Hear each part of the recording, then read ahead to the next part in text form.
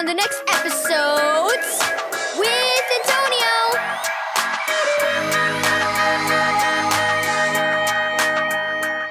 Thank you, Keys for Kids Ministries, for this daily devotional. Precious treasure. Read Exodus 20, verse 7, Psalm 145, verse 1 through 3, and Philippians 2, verse 5 through 11. Lily was ready to nail the sides of the box together. She held the point of the nail against the wood and tapped the head of it with a hammer. She tapped harder, missed, and hit her thumb. Startled by the pain, she yelled out a word. Lily! Karen, Lily's stepmom, sounded mad. Never use the name of our Lord like that again.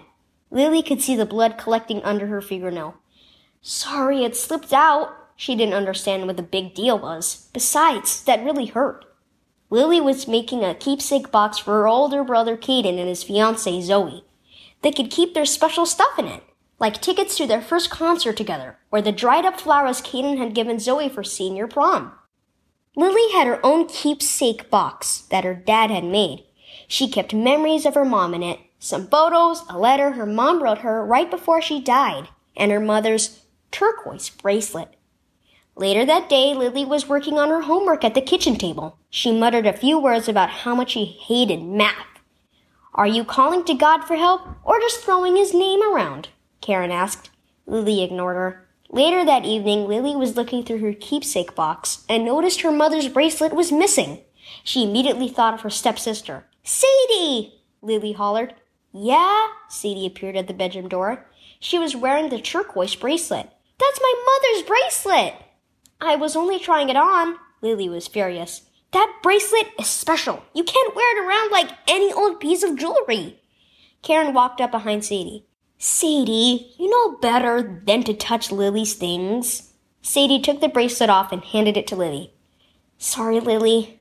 Lily nodded and held the bracelet close to her heart. When Sadie left the room, Karen sat next to Lily.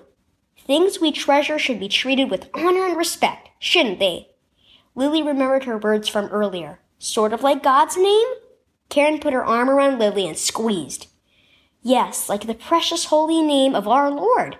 Jesus loves us so much he died and rose again to conquer sin and death and make us God's children. His name is special, and we should treasure it.